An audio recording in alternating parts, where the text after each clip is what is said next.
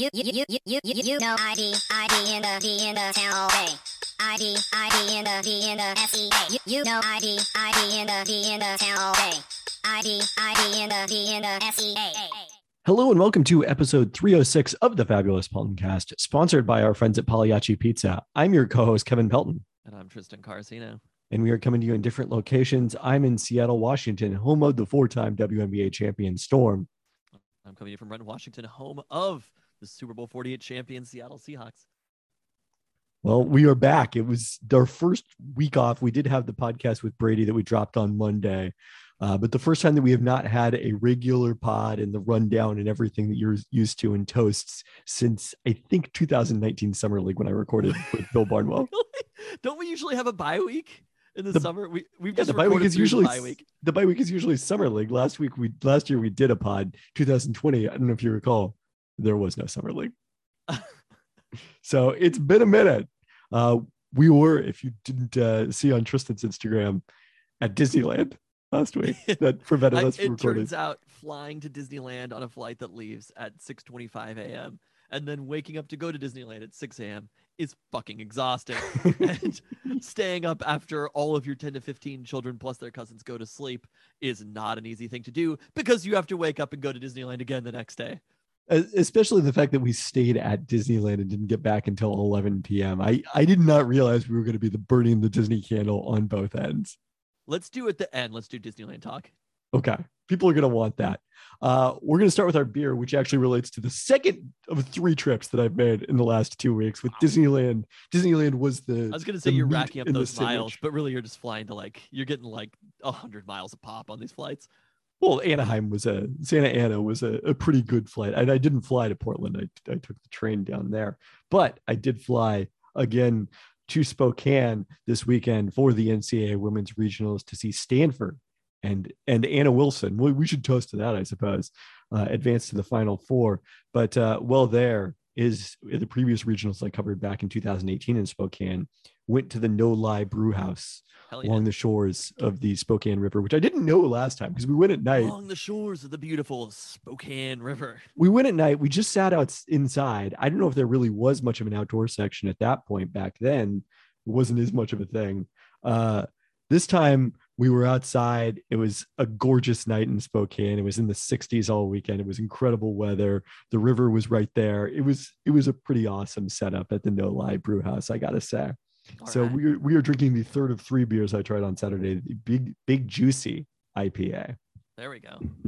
So you got this here in Seattle. You didn't bring that back. No, I didn't. Okay. I didn't pack I didn't check a bag. FAA regulations that would not allow that. You're not allowed to do that on the Alaska a la carte service. Okay, so we have a very special toast to get to this week. We do. And, it's been a long time and felt like it was appropriate to bring something back that we haven't done in a long time. Tradition, even. And that is the triumphant return. We've talked about it. We've planned. We've schemed. We've done online versions of this. However, we've saved dates for this. For the first time since 2019, Peltoncast Live in person returns this April. You can thank the Seahawks for this, because had they not traded for Russell Wilson, we probably wouldn't be doing Peltoncast Live. So thanks to the Seahawks and the number 9 pick in the draft, we have to be there on April 22nd at Good Times Bad Bar in the heart of Lower Queen Anne, from the fine people who initially brought you Belltown Yacht Club, where we were at for our last Peltoncast Live in 2019. A beautiful new spot. The Kraken fans already know about it. They've been there. They've imbibed there. They've drank their Rainier Tall Boys there. We cannot wait for the triumphant return of Peltoncast Live. It's going to be so great to see the listener again and look out in the crowd and see you, the listener. Oh, it's so excited. So except for the listener who doesn't live in Seattle, which is many of the listener. You know what to expect from Peltoncast Live. And this year we have a stacked lineup to help us break down the NFL draft. He was the star of the virtual Peltoncast Live from the athletic Mike Sean Dugar. This is going to be his first Peltoncast Live in person. Can't wait for the Mike to bring the house down. I will tell you, I feel like he does not know what to expect. If you haven't been to Peltoncast Live before, you'll quickly learn that A, you should come thirsty for Rainier Tall Boys. B, you should come hungry because there's always food surprises. Probably. 2 companies that maybe you've heard about on this podcast before. We've not talked to those companies yet. I'm feeling pretty confident. Feeling pretty confident. We'll be in attendance. You know that there's going to be surprises. People don't even know if you haven't been there before. Bingo as designed by the famous cousin Katie, who may or may not be in the house depending on COVID numbers. Yes. There will be prizes, surprises, surprise guests, many in store that we're talking to right now. DJ Infrared there to heckle throughout the night. Talkin' Taco Time with all 4 of the Talkin' Taco Time co-hosts. Randy was still a correspondent. He was not a co-host when we last did Peltoncast Live. That's how long ago it was. Chris and Randy all on stage. I don't know if we can handle that many Talkin' Taco Time co-hosts. We're going to have Randy bring the trophy that he got as Taco Time's number 1 fan or whatever it said. We're going to have another special guest who hopefully will be bringing, maybe he was featured in Seattle Times today. We'll be bringing another trophy with him if everything goes well this weekend. And if that person is actually fully committed to coming, which is why they're not part of the announcement just yet. But it's going to be a great time. You didn't put this. You just sent me the ticket link to post with this on the website and to tweet out, of course. We are also crowning Seattle's best fried chicken at Peltoncast Live, correct? Wow. Many of us forgot that was even a thing. It's been so long since we last had an update in our search for Seattle's best fried chicken, which will allow us to start some other search if we plan to do that in the future. Finally, we'll be cleansed. Yeah. So April 22nd, it's a Friday night.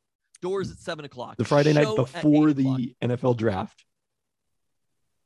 In the heart of Lower Queen Anne, Good Times Bad Bar. Tickets are $10. If you can't afford a $10 ticket, hit us up. Let us know. We will get you in. Do not worry. The guest list is large. Tickets are $10 for this event. They are on sale now. Kevin will put this link in the show notes. He will be tweeting it. It will be everywhere. Get your tickets fast. Capacity is limited for the event. It's going to be a night you will not forget. And we should also mention that the net proceeds from this will go, as always, to the Family First Center that we toasted to on our last podcast, construction being underway in Renton's Cascade neighborhood. I've been meaning to drive by there. Go visit your old house, see the Family First Center construction. Good times in Cascade. I can't go to the brew house. And it's coming up soon also. Yes. We're probably announcing this too late because we did not announce this last week since we did not do a podcast. There are 23 days until Peltoncast Live returns for the first time since 2019. It's going to be an incredible night. We can't wait to see you all there. Yeah, you're good. You're going to want to be there. You're not going to want to miss it. I ate too much salami before this. This Italian thing that I did. Okay. Well, we're going to talk about Italy. I earned that Carasino. We're going to talk about Italy in a minute here. Oh, God. But first up, continuing our toast to third Pelton brother, Jamal Crawford, who made his retirement from basketball official with a tweet a week ago Monday, quoting Jay-Z from the Black Album, "Goodbye to the game, all the spoils, the adrenaline rush. Odds this retirement will stick better than Jay-Z's on the Black Album." You can tell how long Jamal Crawford's been in the league for is that he quoted Jay-Z from the Black Album in his retirement. Oh no, I've got plans at some point here to quote Jay-Z from the Blueprint. So I don't know what that says about me. Given that Crawford turned 42 on the day before that, I don't know. The dates are all off here because these notes were written from last week. The Seattle native and Rainier Beach product played 20 NBA seasons and won the league's six-man award 3 times, as well as the Twyman Stokes Teammate of the Year award in 2018. Concludes his career second in all-time scoring among players born in the state of Washington. You don't want to ask who's first? I wasn't paying any attention. Oh, Wait, what? Say that stat again. second all time in career scoring among players born in the state of Washington. Oh, is it John Stockton? It is John Stockton. It's number one. So One of those people was invited to Peltoncast Live. one of those people I have confirmed in person when I last saw him is vaccinated. There we go. So You checked his vax card? I didn't. You mentioned Hey, it. Jamal. We're gonna be hanging out. Actually, they were checking vax cards at that event. That was the Lenny Wilkins Way announcement or street naming. So obviously, Jamal, an amazing career, an icon of Seattle basketball. No one more recognizably Seattle. No one has had more impact on the young players coming up, including DeJounte Murray and all the other great stars produced out of Seattle since Jamal. So, and obviously he'll continue to play, I assume, in the crossover. I don't think this is retirement from that. It's almost like Jamal Crawford had like the most indie Seattle basketball career you could have. Like, he did it in the coolest way possible. He never played basketball in the city of Seattle professionally or even in college. But the only way that he plays basketball in the city of Seattle is every single year in his own tournament. Yes. It's like you have to know to see Jamal Crawford play basketball in the city of Seattle. It's pretty incredible. So, and is a friend sent me that actually Jamal Crawford's career highlight was not being phased when I told him that I hosted a Taco Time podcast and immediately being ready to answer with his Taco Time order. What was his Taco Time order? Well, I forget exactly what it was. Did we get that recorded? Of course. Okay. It's the one where I panicked and forgot what my Taco Time order is and said it wrong. Good times. Good times. You're like natural soft taco. What is you panic? I think I said burrito because the soft taco is a burrito. Oh, you said chicken soft burrito. Congrats also to Nuhu, who helped Cameroon qualify for the World Cup. They got a goal in the 124th minute on Tuesday against Algeria to advance, returning to the World Cup final after not qualifying in 2018. And I suppose this is where we talk about an event that a game that blew up Peltoncast Twitter last Thursday, while we were at Disneyland. I was just sitting there in Disney California Adventure, blissfully unaware that Italy was playing North Macedonia for the start of the semifinals of the play-in UEFA. We're just trying to get to fucking Radiator Springs. You know what I mean? Like, it was so hot. It was, it really wasn't the time that we could focus on Italy losing, but it's going to be another World Cup without the Italians. It's fucking ridiculous. Reigning European champions. If you win the European Championship, it should be an automatic bid to the World Cup. It's absurd that it isn't, that you have to go through qualifying. Like, that's it. That's the rule. If you are the best team in all of Europe as played through a tournament, who cares about all this other shit? We shouldn't have had to play North Macedonia to begin with, right? They were here because of a draw with Northern Ireland, I believe. Before then, it's just like, correct. The way that this is set up is, this is not the type of soccer that Italy plays, right? But that's the funny thing is, historically, Italy was very good at qualifying for everything until 2018. Whatever. Who even fucking cares? It's such a sham World Cup. Like, this is going to be, this World Cup in Qatar, the worst World Cup of our entire lives. It's one that the attention that's paid to it is going to be smaller than any World Cup previous. It shouldn't even be there. Like, this is a World Cup we should be happy to sit out. This one in particular. And you know what? As far as I'm concerned, the World Cup doesn't fucking matter at this point, right? If they don't want the best teams competing in the World Cup, that's fine. That's good for them. We'll just go ahead and be the best team in all of Europe and don't need to participate in the World Cup. That definitely sounds like some sour grapes. I mean, whatever. Like, fine. Honestly, if the World Cup doesn't want the best teams in the world in it, that's cool for them. I think the World Cup is going to do just fine.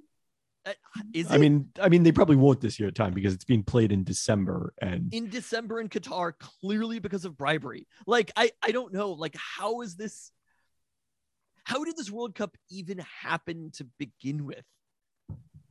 As you said, bribery. Yes, it was that. Whatever. I'm not even concerned about it. Italy will continue to be the best soccer club in all of Europe. We're fine. I don't know that is accurate. I disagree with that assessment of the situation. Through this World Cup, they will be. I mean, they'll be the They will champions. be That the doesn't make them the reigning best European- team. That's What not else really would how it make works. if winning the European Championship is what makes you the best team? What the fuck do you think makes you the best team? Nate Being Silver? the best team. Yeah. Yeah, by winning the championship. That's how you be the best team. Okay, Done. so Check. It's over. So St. They've Peter's done it. was a better team than Kentucky is your assessment? Is that your assessment? St. Peter's didn't win the championship. No, but they beat Kentucky. Are they a better team than Kentucky? They didn't win the championship. Okay. Whomever wins the NCAA tournament will be the best team. They will be the reigning best team for the next year. That is a preposterous way to describe it. Should Kentucky hang a banner because they got a 2 seed? Well, I shouldn't hang a banner for that. No. But when we're not talking about banners. When you were in Spokane, were there people there proposing that they should do the Ken Pom Championship every year? Oh, I'm sure people would. I mean, 4-time DVOA champion, Seattle Seahawks. Gonzaga still have the Ken Pom. They do. Hang the Ken Pom banner for Gonzaga. I would love to see it. You did repeatedly, like multiple times throughout the weekend, ask me if Spokane was in mourning about Gonzaga losing on Thursday the day before I got there. Because you told me it would be. I was like, I picked you up to go to the airport from. We're getting too close to the Disneyland talk, but I picked you up from Disneyland to go to the airport, and I was like, "Oh, Gonzaga lost." Because again, like when you're at Disneyland, just nothing else in the world can exist. Sports do not exist. I did stream that game. That could exist for me. I didn't. I thought it was fucking Wednesday. Like I was just like, wow, I'm excited to watch the NCAA tournament tomorrow when it starts. It just like time and space have changed. You're just in the Haunted Mansion. But I picked you up and I was like, Gonzaga lost. And you're like, I don't fucking care. And you're like, it'll be a day of mourning tomorrow in Spokane. So I was following up on that comment. It turned out that the nice weather way outweighed Gonzaga losing. Like I walked through the campus on Sunday. People were like having picnics. There's some sort of like lake there or like pond or something. People were happily playing, intramural soccer there. No one seemed in the least concerned about it by that point. Gonzaga's lost in the NCAA tournament a lot of times. Well, they do have some practice. Yeah. Well, Italy's failed to qualify for the World Cup a couple of times in a row, so we're getting some practice at that one, unfortunately. Don't care at all. What made it so devastating in 2018 in particular was the fact that both Italy and the US failed to advance to the World Cup, so I had 0 teams in it. I'm much more of a USMNT fan than you are. Oh, I'm on board on the USMNT now. Fingers crossed. Knocking thoroughly on wood. It looks like they're probably going to make it. So it would be nice to at least have one team in the mix. If US doesn't make it one more time, we're getting fucking... Maybe you should apply your bribery in better places. FIFA. I mean, they applied some of that. The US is already qualified for 2026. So that one's done. That's the good news. They don't want important soccer countries in the World Cup. Important soccer countries like the US. So they have to lose by the fact that they were going to be competing with Portugal. Both Portugal and Italy should be in the World Cup. Well, maybe Italy should have taken care of business.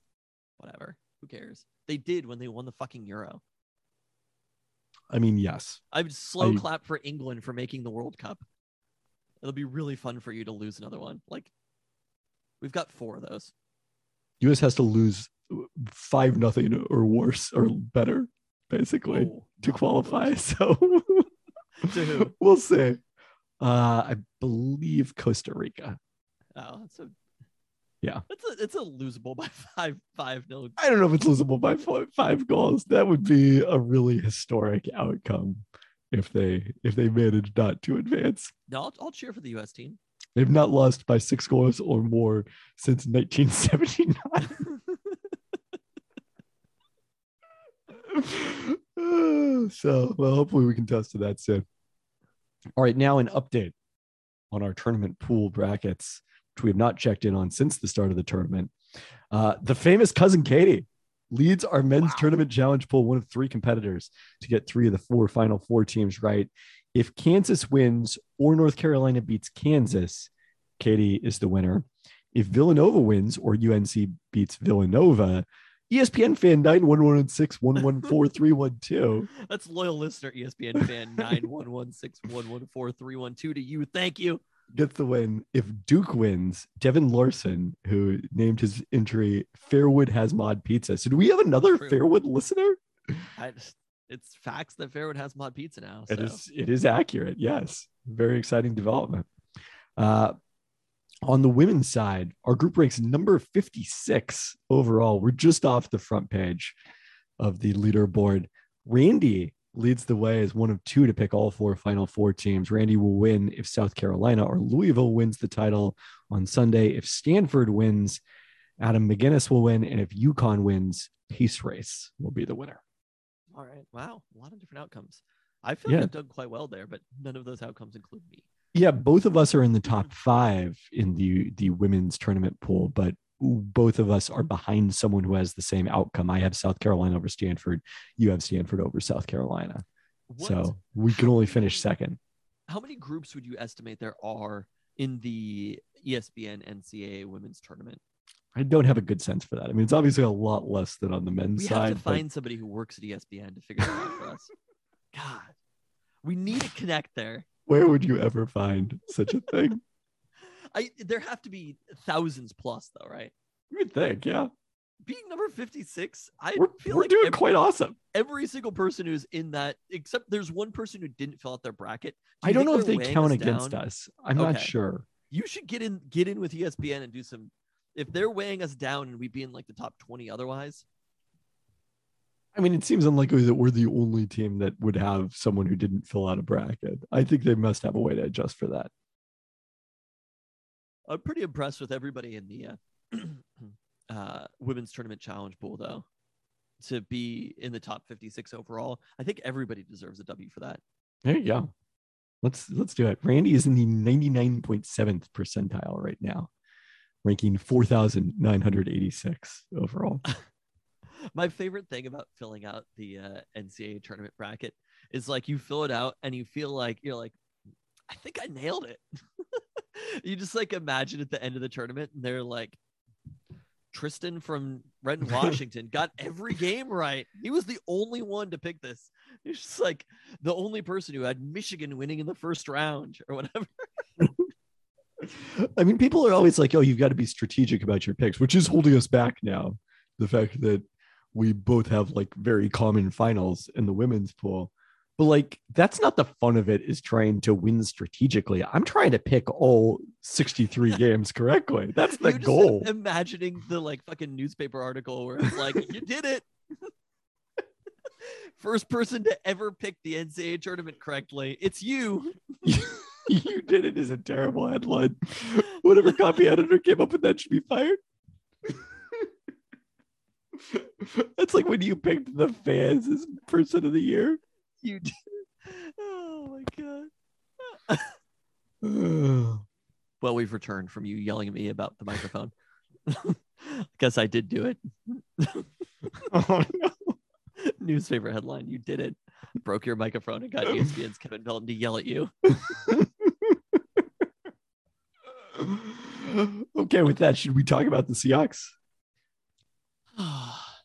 So obviously we went over the state of the roster last Monday with Brady Henderson, my ESPN colleague. I mean, that pod largely holds up, but certainly some events since then and some quotes today, because we had the NFL owners meetings in Palm Beach, and at his availability this morning, Pete Carroll again reiterated the Seahawks want to re-sign Geno Smith and give him an opportunity to compete for the starting job with Drew Lock and Jacob Eason, and also said, we are totally in the mentality that the fourth guy may be important to us for the long haul. So we are definitely still in the quarterback business.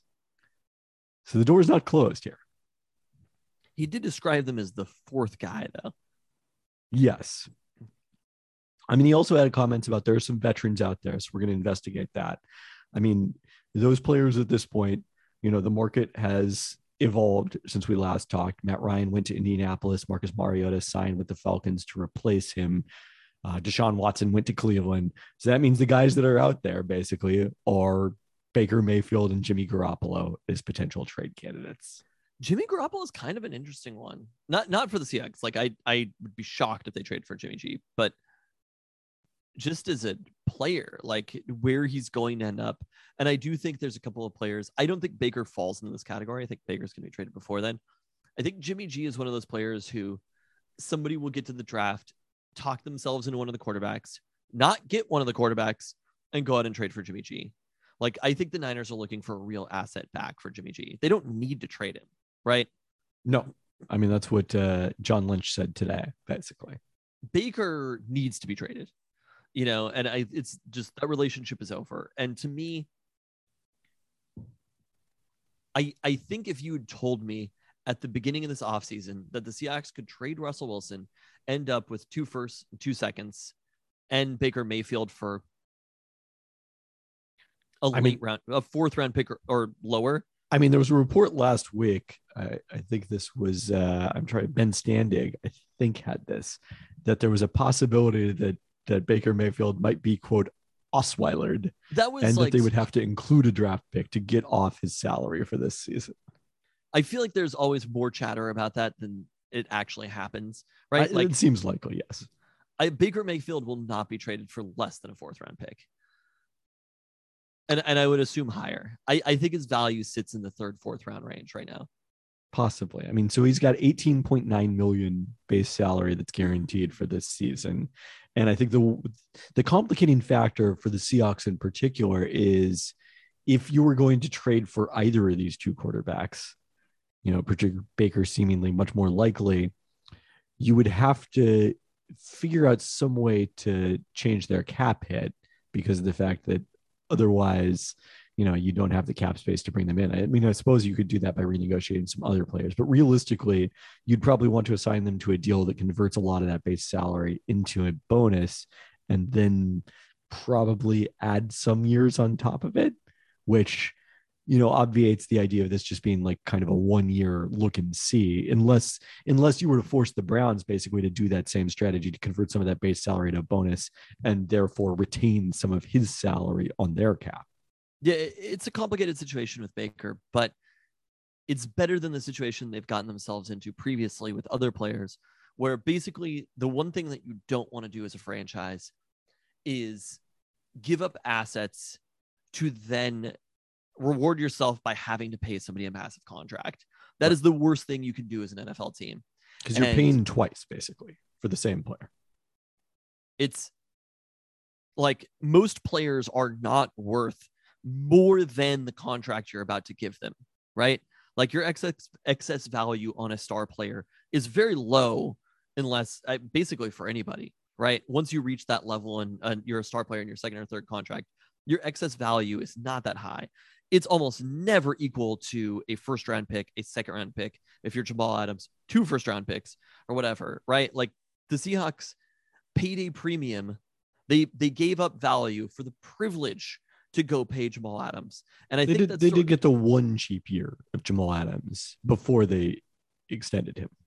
Which, whatever, right? Like it's still you paid to put yourself in a bit of a conundrum, right? Because having a star player who's about to come up on their contract is a problem more than it is a benefit. Now, the endowment effect would suggest that basically you're applying this only to players that the Seahawks are trading for, but that you should also apply it in the reverse way, which maybe leads us to a different segment of this conversation.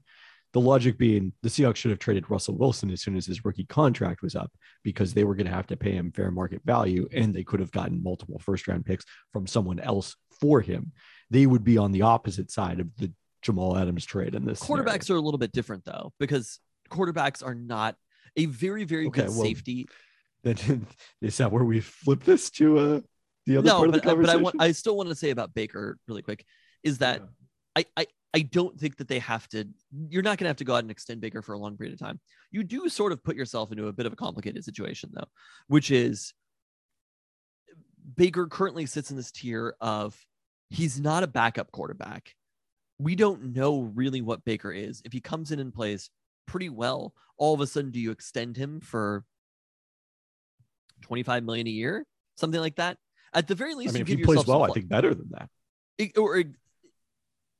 Yeah, I guess there's degrees to it. Is it Baker Mayfield? If he plays well enough, is he going to be a $40 million a year quarterback?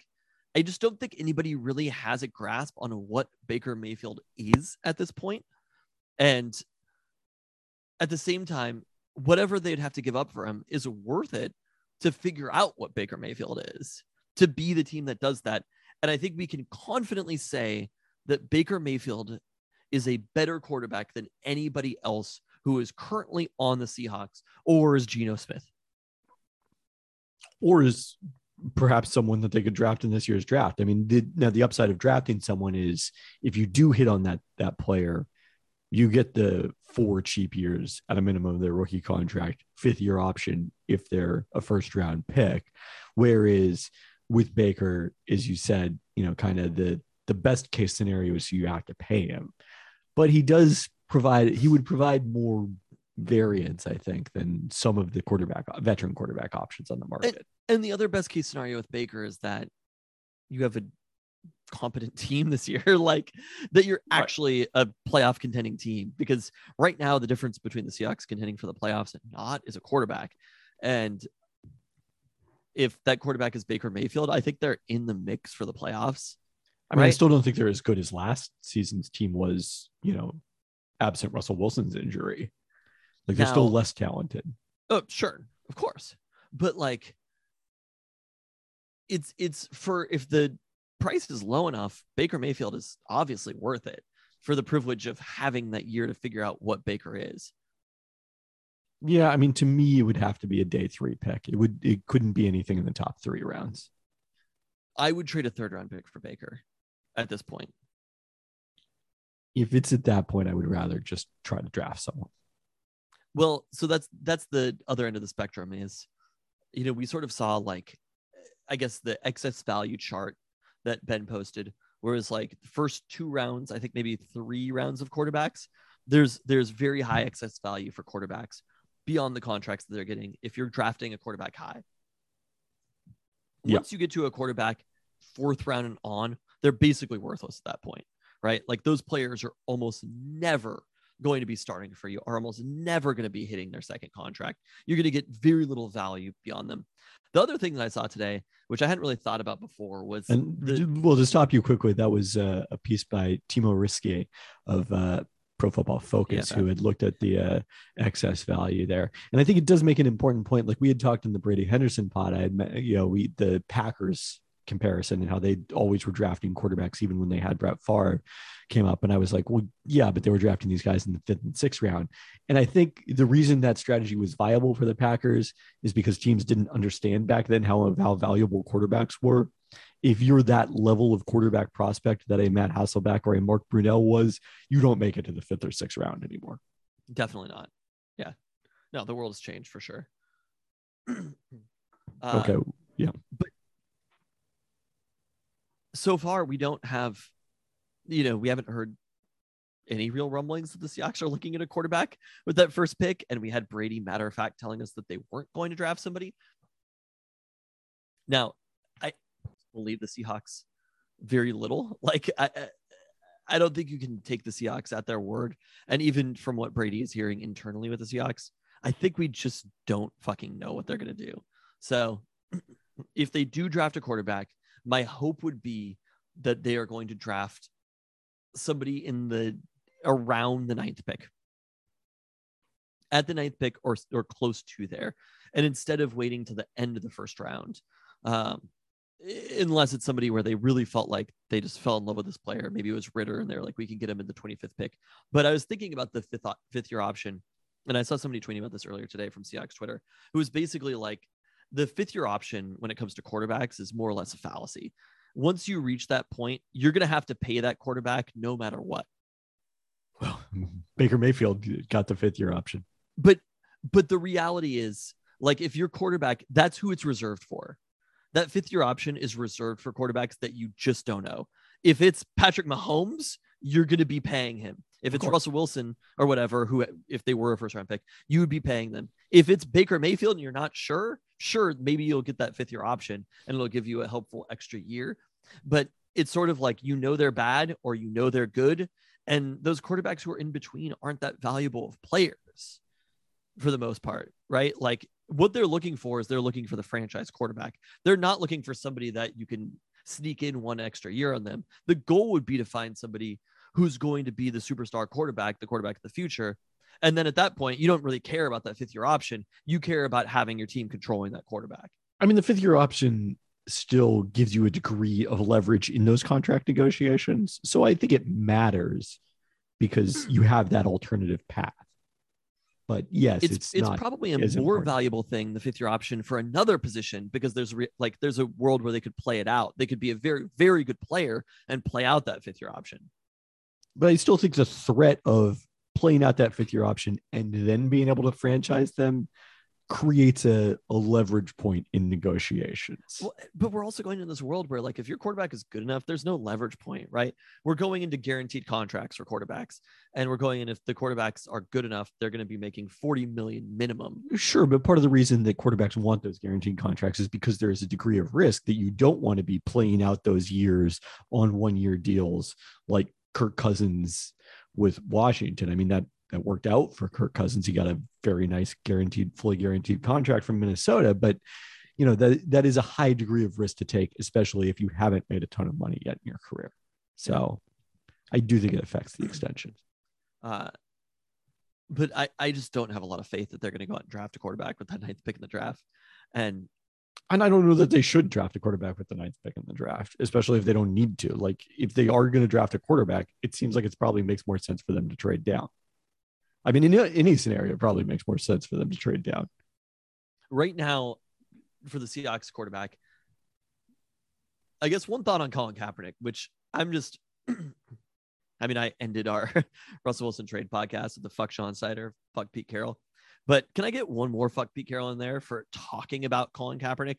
Because it's a borderline offensive thing that he's doing, invoking Colin Kaepernick's name, saying Colin Kaepernick deserves an opportunity, but then not being the one to, you have the worst quarterback room in the NFL. You can't be like, well, he deserves an opportunity. Not with us. By making that statement, by invoking Colin Kaepernick's name, Pete Carroll is in some capacity trying to frame himself as like, look, I'm with it, right? I get it. I'm for Colin Kaepernick. Not me, though. Not me, right? He's trying to get all the good stuff that would be attached to saying that you think Colin Kaepernick deserves a job without any of the negatives of actually giving Colin Kaepernick the opportunity. He wants all the good with none of the risk at all. I mean, I think I thought Mike Sean Dugar put it well on the Man to Man podcast last week that he needs to just stop saying that, because, as you said, he's the one with the power to do this and he hasn't done it. But he said that he thought it was well intentioned, which I agree with. But the thing is, because the vast majority of NFL coaches do not think it is getting a good thing to align themselves with Colin Kaepernick. The vast majority of NFL coaches think it is a bad thing to align yourself. I don't know if I really buy that anymore. Okay, which other coach is talking about he deserves an opportunity? I mean, now, it doesn't matter. There's going to be. I will empathize with. Give him the opportunity. That's it. It is a do or do not. I agree. Stop talking about it. You don't talk about it. Be about it. But I will empathize with the Seahawks to a certain degree, which is, which team has been criticized the most about the Colin Kaepernick situation? The Seattle Seahawks is the answer. I suppose so. Because they were the only ones willing to even entertain the idea of signing Colin Kaepernick when he was first out of the league. To like at least 25 teams, again, even being associated with Colin Kaepernick was toxic to them. And now obviously that's partially a product of the political affiliation of the fans in Seattle being different than it is in a lot of NFL markets. But I do think you get criticized more for being a little wrong than you get criticized for being a lot wrong, because it never even fucking comes up. It fucking stands out as Seattle politics, though, what he's doing. It's saying this thing. You're like, oh, I have every intention of feeling this way. But all of a sudden, you're voting in a different way. But if that's when it really comes down to it, when you're paying the ticket, right? When you actually have to fucking put up, all of a sudden it's a little bit different than what you're talking about, right? The voting, it's the most Seattle politics thing ever. The voting differs from election to election. I don't think it's as consistent as you think it is. If the Seahawks bring Colin Kaepernick in for a workout, and he isn't an NFL caliber quarterback at this point because he's 5 years older than not he even was. Looking at him. Okay, how old is Andy Dalton? Andy Dalton is. Never played in the Super Bowl. The Seahawks didn't sign Andy Dalton, number one. He went out and got himself a $6 million contract. I don't think it is reasonable to think at this point that Colin Kaepernick is an NFL caliber quarterback. And I know people are citing Josh Johnson as like he went a long period of time between throwing passes in a regular season NFL game and continued getting signed. But Josh Johnson was in NFL training camps. He was in NFL preseason games. He was getting reps against NFL defenses. When was the last time that Colin Kaepernick played in an organized football game? I mean, you're talking and about obviously that's signing him for a non-guaranteed contract at the minimum when your other option is Jacob Eason. Jacob Eason was a shitty quarterback in the Pac-12. Well, you're not signing a 32-year-old quarterback because of the fact that you're considered developing for his future like you are with Jacob Eason. So that's not a fair comparison. I will tell you that both of them have ruined days for me before. Colin Kaepernick because he was good. Jacob Eason because he was bad. I was there at fucking 12 a.m. when we were playing Cal and Jacob Eason couldn't beat them. I mean, I looked this up when Kaepernick last played and who was like the closest comparisons in terms of his performance and age. One of them has still been in the league for a long period of time as a backup. I forget who it is. The other was Sam Bradford, who has been out for a long time himself. It's kind of strange that Sam Bradford hasn't found like a journeyman NFL career. So, right. Who's the dude who every year you're just like, yeah, he's on a Fox broadcast, but is somehow still on teams. He just signed a contract this year. God, who is that? Well, it's not Josh McCown, I know anymore. So I'm not sure who you're thinking of specifically. And it's clearly not Josh Johnson. So it's none of the Joshes. No, I want to say that he signed with the Cardinals or something. And I was like, yeah, he's been working at Fox for like a decade. You're not giving me a lot to go by here. I got to be honest with you. Colt McCoy. I think it is Colt McCoy. He started a game against the Seahawks last year, so you should probably remember that he's in the NFL at that point. He did beat the Seahawks in a game. Oh, God. Basically ended the season. Good times. Yeah, he's been at Fox for like 3-4 years. But we can all agree, just stop talking about Colin Kaepernick, Pete Carroll, yes. If you're not going to give him a chance. But I do think they would get criticized more for bringing him in and not signing him, or even bringing him in and cutting him, than they would for doing nothing. The safest move is always 32. He's younger than Russell Wilson. Colin Kaepernick was not as good at age 27 as Russell Wilson. Again, I don't think that's a fair comparison. I'm sorry, he's actually older than that. He's 34. I was underrating his age. The same age as Andy Dalton. I mean, when Colin Kaepernick was first out of the league, obviously it was just because of the fact that NFL teams were blackballing him without question. Now, I don't think that is necessarily the reason he's out of the league. Okay, anyway. So should we talk about wide receiver? Yeah. Here's what John Schneider had to say about some recent wide receiver deals. Obviously, the Christian Kirk one in free agency, Devontae Adams getting a new contract extension, Tyreek Hill getting traded like Devontae Adams, getting a contract extension. I was talking to my buddies about it, and I'm fascinated. Does he mean other GMs or does he mean like just friends? His buds. The other night, and we were like, holy shit, man. It is what it is now, right? This is the market. We'll get to that when we get to it. There is a bit of, whoa, then you have to figure out, okay, where's the cap going? What is it going to look like? How do you build your team? We do that every day. That's it. Him and his buds chatting football. That's the process that led them to Jamal Adams is where's the cap going? What's it going to look like? How do you build your team? DK is going to get an enormous extension. It's going to ask for an enormous extension and have the leverage to get it. So I think the Seahawks will probably pay it later in the offseason when they tend to get to contract extensions. I'm not certain about that, though. I'm having a really hard time understanding why, right? Like, Why what? why they're willing to pay this extension, not because of DK's ability as a player, but because of the direction that this coach and this GM want to go as a franchise, right? And I have a really hard time. I think there's a severe disconnect between how they see winning football and paying DK Metcalf, right? Like the reality is they don't think that DK Metcalf is part of winning football, as far as I can tell. I do not agree with that. No. I mean, it's not like they're planning to run the ball 60 times a game. They're not planning to go to the option offense here. But if you're not going to pair DK Metcalf with a competent NFL quarterback, if they are honestly going to go into next season with Drew Lock as their quarterback, why is DK Metcalf a luxury that you're willing to pay for, but you're willing to go into next season with who would probably be the worst starting quarterback in the NFL? I think how do you match those two things with each other? I think there's an argument to be made that DK Metcalf could potentially be more valuable with a weaker quarterback, because it doesn't necessarily take a lot of skill to throw the ball to DK Metcalf.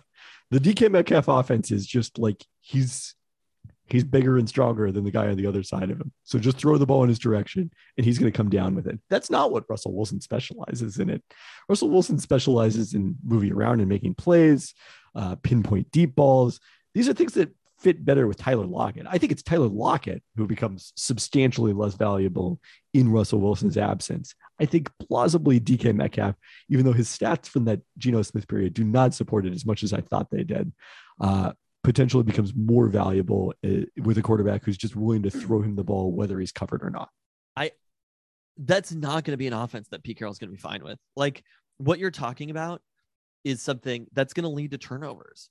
It's going to lead to, if Drew Lock is throwing it up to DK Metcalf, is DK Metcalf.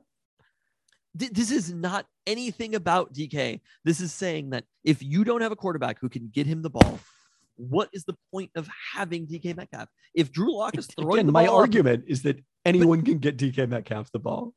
If Drew Lock is throwing the ball up to DK Metcalf and those balls are being intercepted because he can't get the ball to DK or whatever, they're 50-50 balls. Sometimes those are going to go the other way.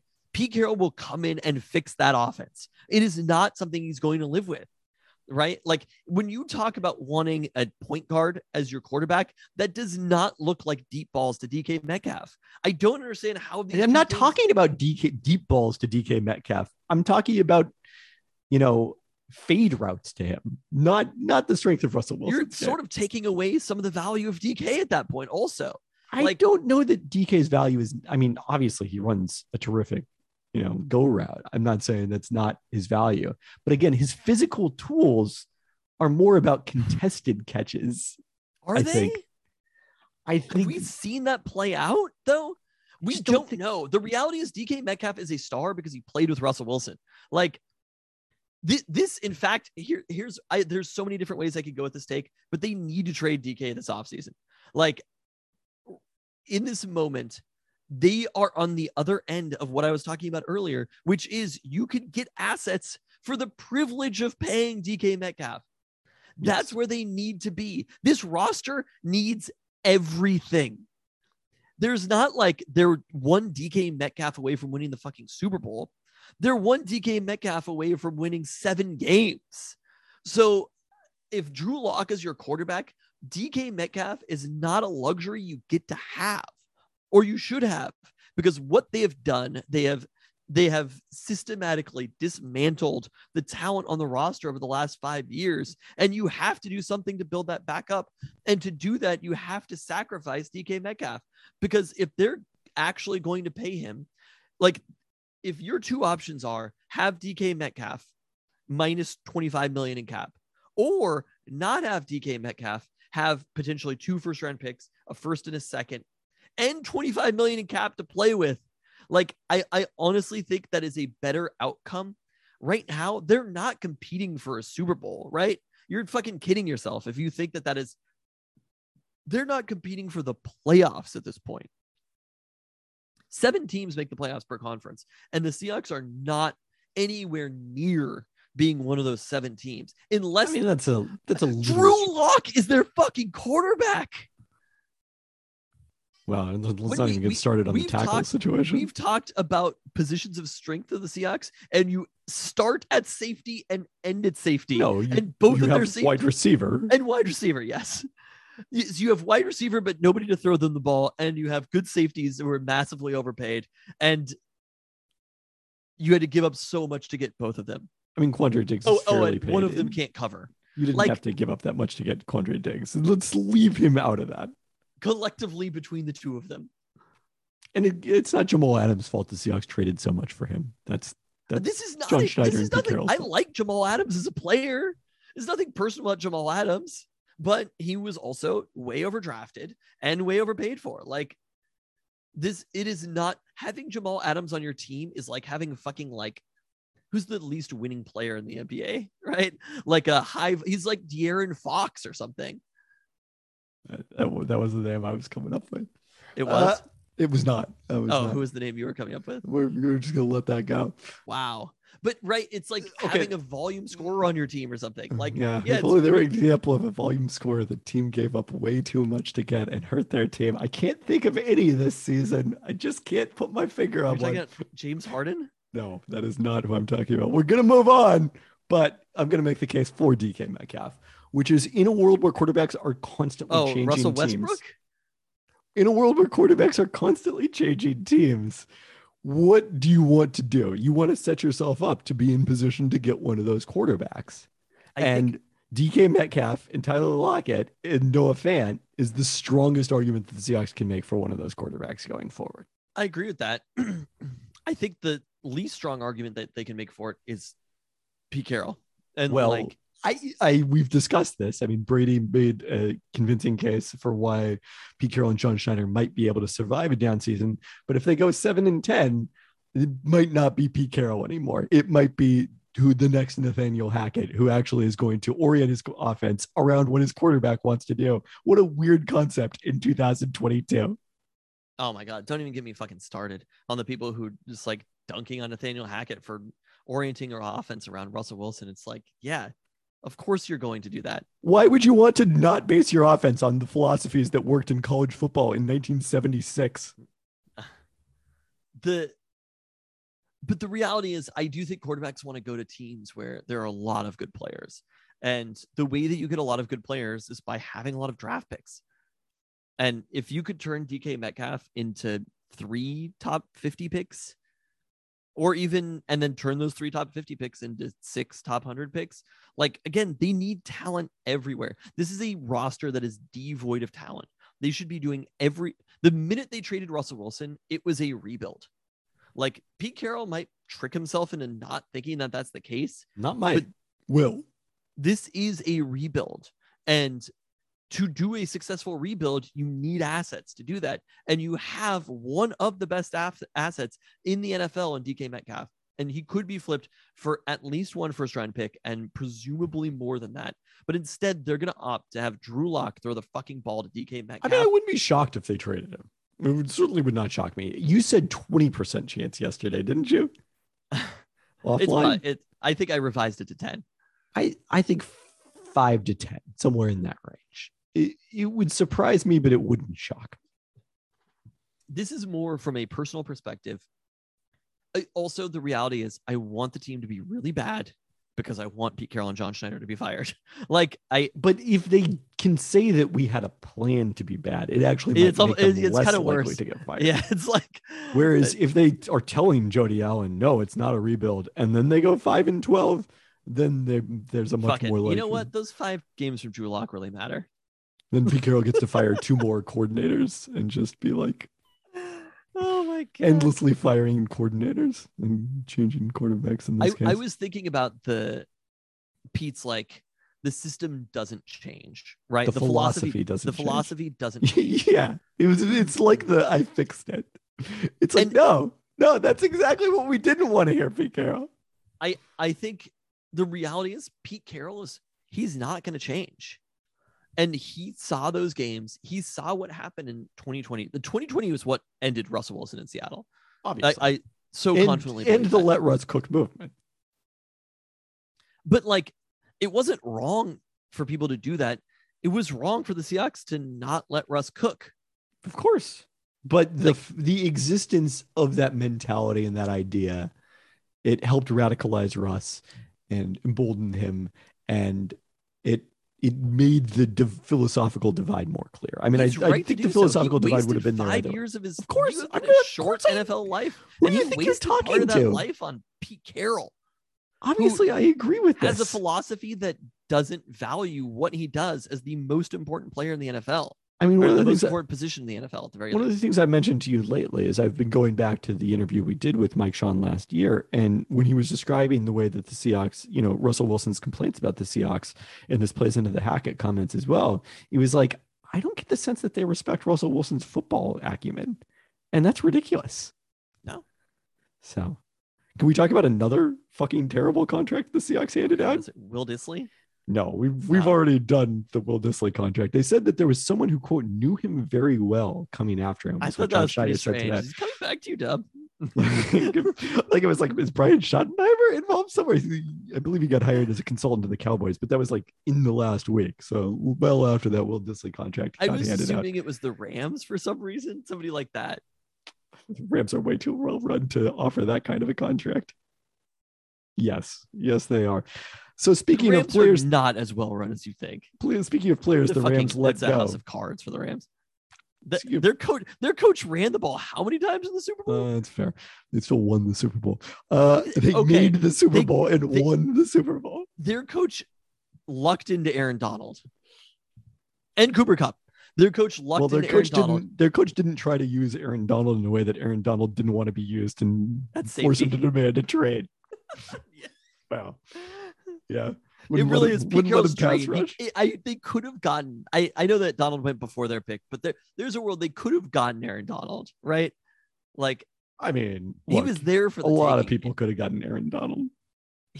It's like, Pete, you could have just fucking whatever. Let's talk about drafted one good defensive lineman in his entire life. And there might have been someone in New England. Who's the one though? I don't know. I'm giving him Frank Clark. Yes, Frank Clark was a very good draft pick. Austin Blythe. If you look past the assault, like there's a reason that Frank Clark fell. Yes, in terms of the value of the draft pick, he provided more value, surplus value over the course of his rookie contract. Austin Blythe started all 47 games he played for the Rams between 2018 and 2020 at both right guard and center. So then last offseason, he signs a 1-year, $1 million deal with the Chiefs. Didn't appear that he was going to start when he underwent hernia surgery during training camp. Saw 12 offensive snaps all season on this 1-year, $1 million deal. Somehow, he parlayed not getting hurt and not playing all season into a 1-year, $4 million deal for the Seahawks, which the base salary is non-guaranteed, but the $2.5 million, I think there's a bonus in there that is guaranteed either way. I get that, John Schneider talked about Andy Carroll, one of them talked about Andy Dickerson, who's now the offensive line coach, and Shane Waldron really wanted him in there and valued what the experience he brought in that Rams offense. This is another example of they are just so consumed with getting a specific player instead of getting the best value. Yeah, no, they have no idea. That's actually incredible. I didn't know that. It's like how he doesn't play and gets a $2.5 million raise. I mean, good for Austin Blythe. Oh yeah. What the fuck are the Seahawks doing? That's the thing is you just have to respect Will Dissly for getting paid. Oh, I mean, great for Will Dissly. I mean, the Kerry Hyder contract I thought was another one. Like after the Seahawks released him, the Niners signed him to like a 1-year, $1.5 million deal. Went back to the Niners? Yeah, and it's like the Niners played this so perfectly. They signed him for peanuts after he was hurt in Detroit. Got an amazing season out of him. Let the Seahawks sign him for a bunch of money. And now they get it back for nothing. Like, I didn't want to tweet that's what a professional organization does because the 49ers have handed out some bad contracts in their day. Kyle Juszczyk is their Will Dissly. But that was a really, really impressive set of work there by the Niners, I got to say.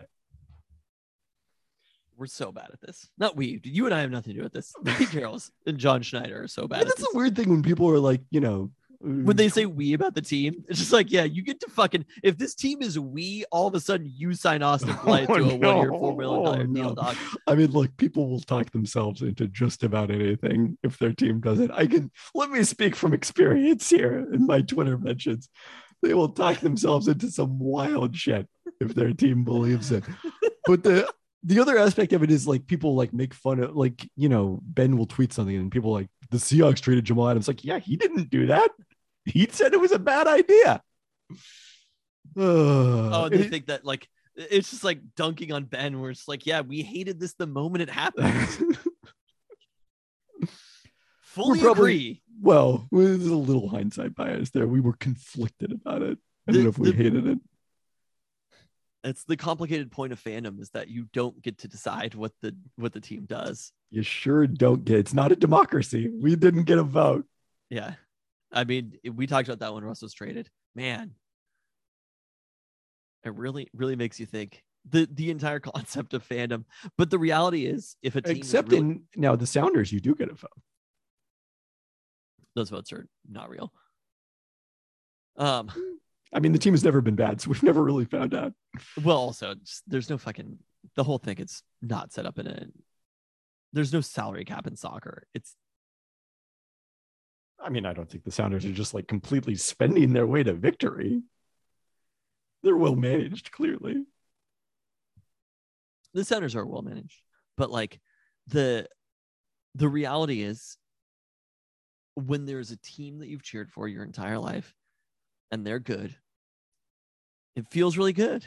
Fun. Yeah. And you get to know the players, and that's the most important piece of it, is like you get to know the players and their personality, and it's really fun.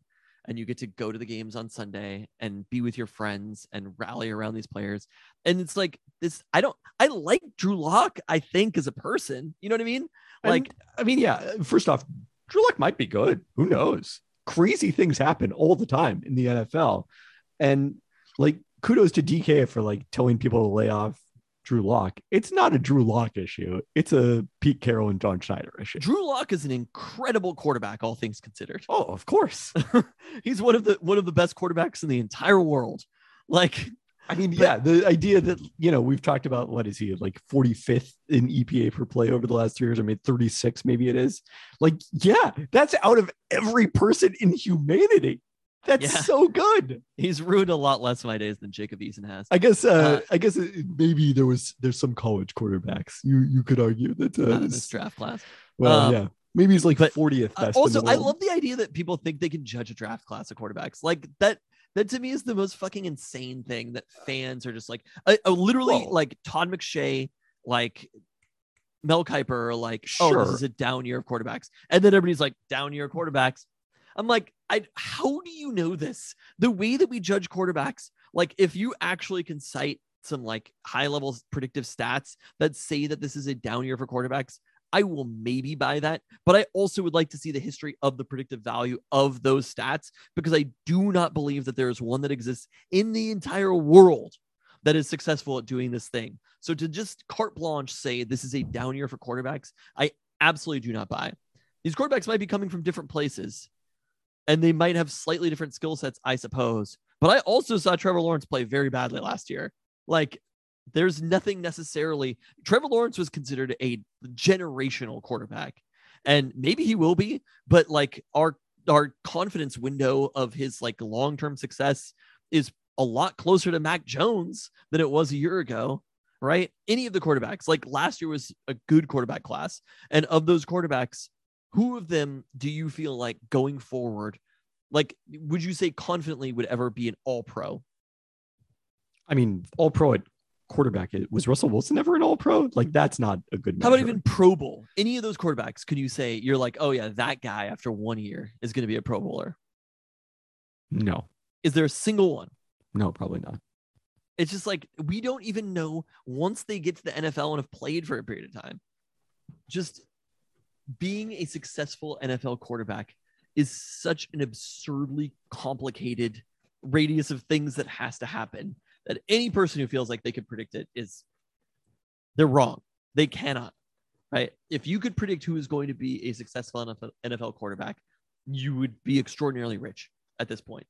because it's not a thing that can happen. And so just going into this draft, I think it is more plausible that you could predict off a portfolio of 5 quarterbacks because the individual variance of all of them would even out to a degree.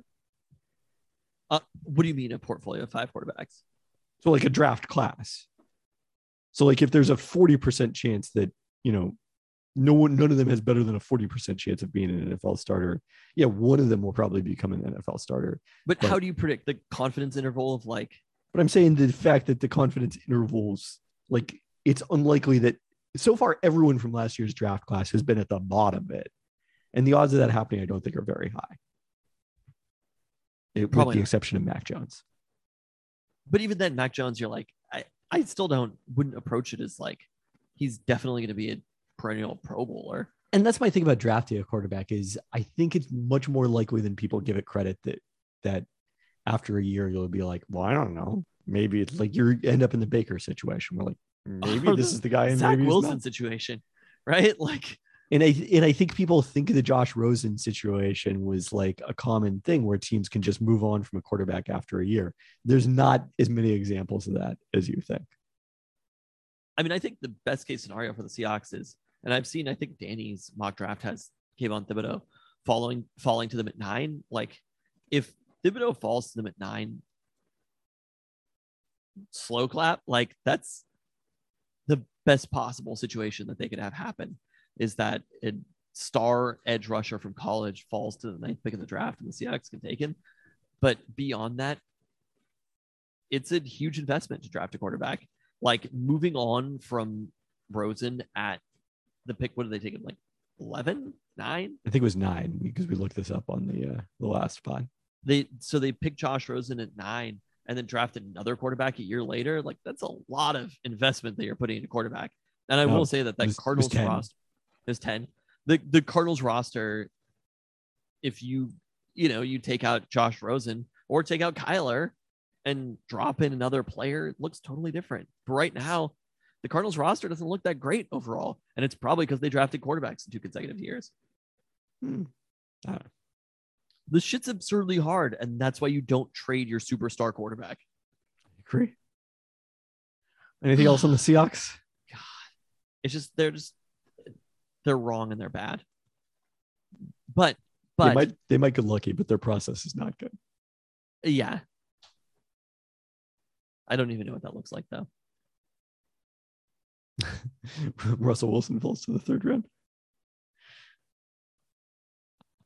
All right, let's go through the rundown, starting with our food update last week.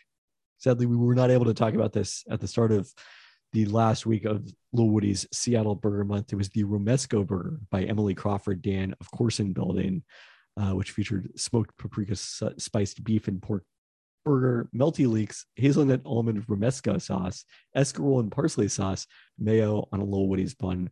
When I described this to our mom as she was driving me home from the airport on Monday morning and was picking up this, I was picking up this burger at Lil Woody's, she was like appalled that anyone would ever eat this. But it was pretty delicious. It sounds really good. I mean, high confidence in the Corson Building also. Right. The Romesco sauce, I feel like I've heard a lot about Romesco sauce now that I'm a Top Chef viewer, but I don't know that I've ever specifically had it. But it was quite delicious. There was a ton of it on my burger. It was very. Do you have a ton of any sauce is good. Just give it all to me. Oh, great. Sauce. It was very messy, but it was. Do you have the tote? No, because I didn't get the stamps in week 2 or week 3. Oh. So we're gonna have to talk to some Why people. didn't you get the stamps? I told you on the pod that like I went in there for pickup and they never even mentioned it, and I didn't think of it. It didn't occur to me in the moment. It was only after the fact. But I have receipts that I had all these burgers. Okay. So, all right, I'll send some messages. Our Top Chef update. No, I'm not actually going to. I'm not using that contact for you to get a tote bag. Another burger, Peltoncast Burger V2. Where's it at then? Yeah. You're still not watching Top Chef? Yeah. You confirm. That's you should be Lil Woody's watching Top Chef Burger Month. Wait, what? They should do a month of people who haven't ever been chefs but have watched Top Chef.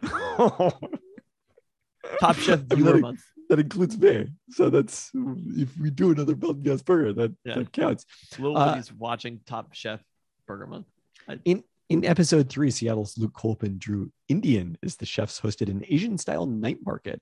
In a very relatable moment, he said during prep outside that he was, quote, sweating bullets, and this is not my weather because they're in Houston. I think this was in like September that they filmed this. He made crab and corn samosas with spicy fig and tamarind sauce, which the judges agreed was his best meal yet. That's pretty phenomenal to me. And he was the only one of the 3 dishes who drew Indian-style food, and we're cooking it for Padma Lakshmi, traditionally a recipe for failure on Top Chef to avoid the bottom 3. All right.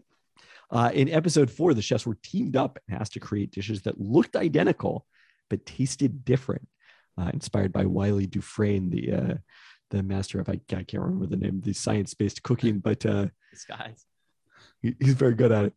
Luke and Ashley used king oyster and mushrooms and scallops, respectively, as the base of their dishes, and they finished as the runners-up in the competition. Luke's first finish in the top set of finalists. So catching his stride. Oh, yeah. 4 weeks into Top Chef. Let's turn our attention to Seattle sports, starting with the Kraken. Ron Francis was busy leading up to the trade deadline, making 6 trades, sending out 6 players, bringing back 2 players and 8 draft picks. As boldly predicted on this podcast last year, Mark Giordano went to his hometown Toronto Maple Leafs along with forward Colin Blackwell for second rounders each of the next 2 years, third rounder in 2024. Forward Kelly Yarncroke went to Calgary for a second rounder, a third rounder in 2023, and a 7th rounder in 24. Defenseman Jeremy Lauzon went to Nashville for a second rounder.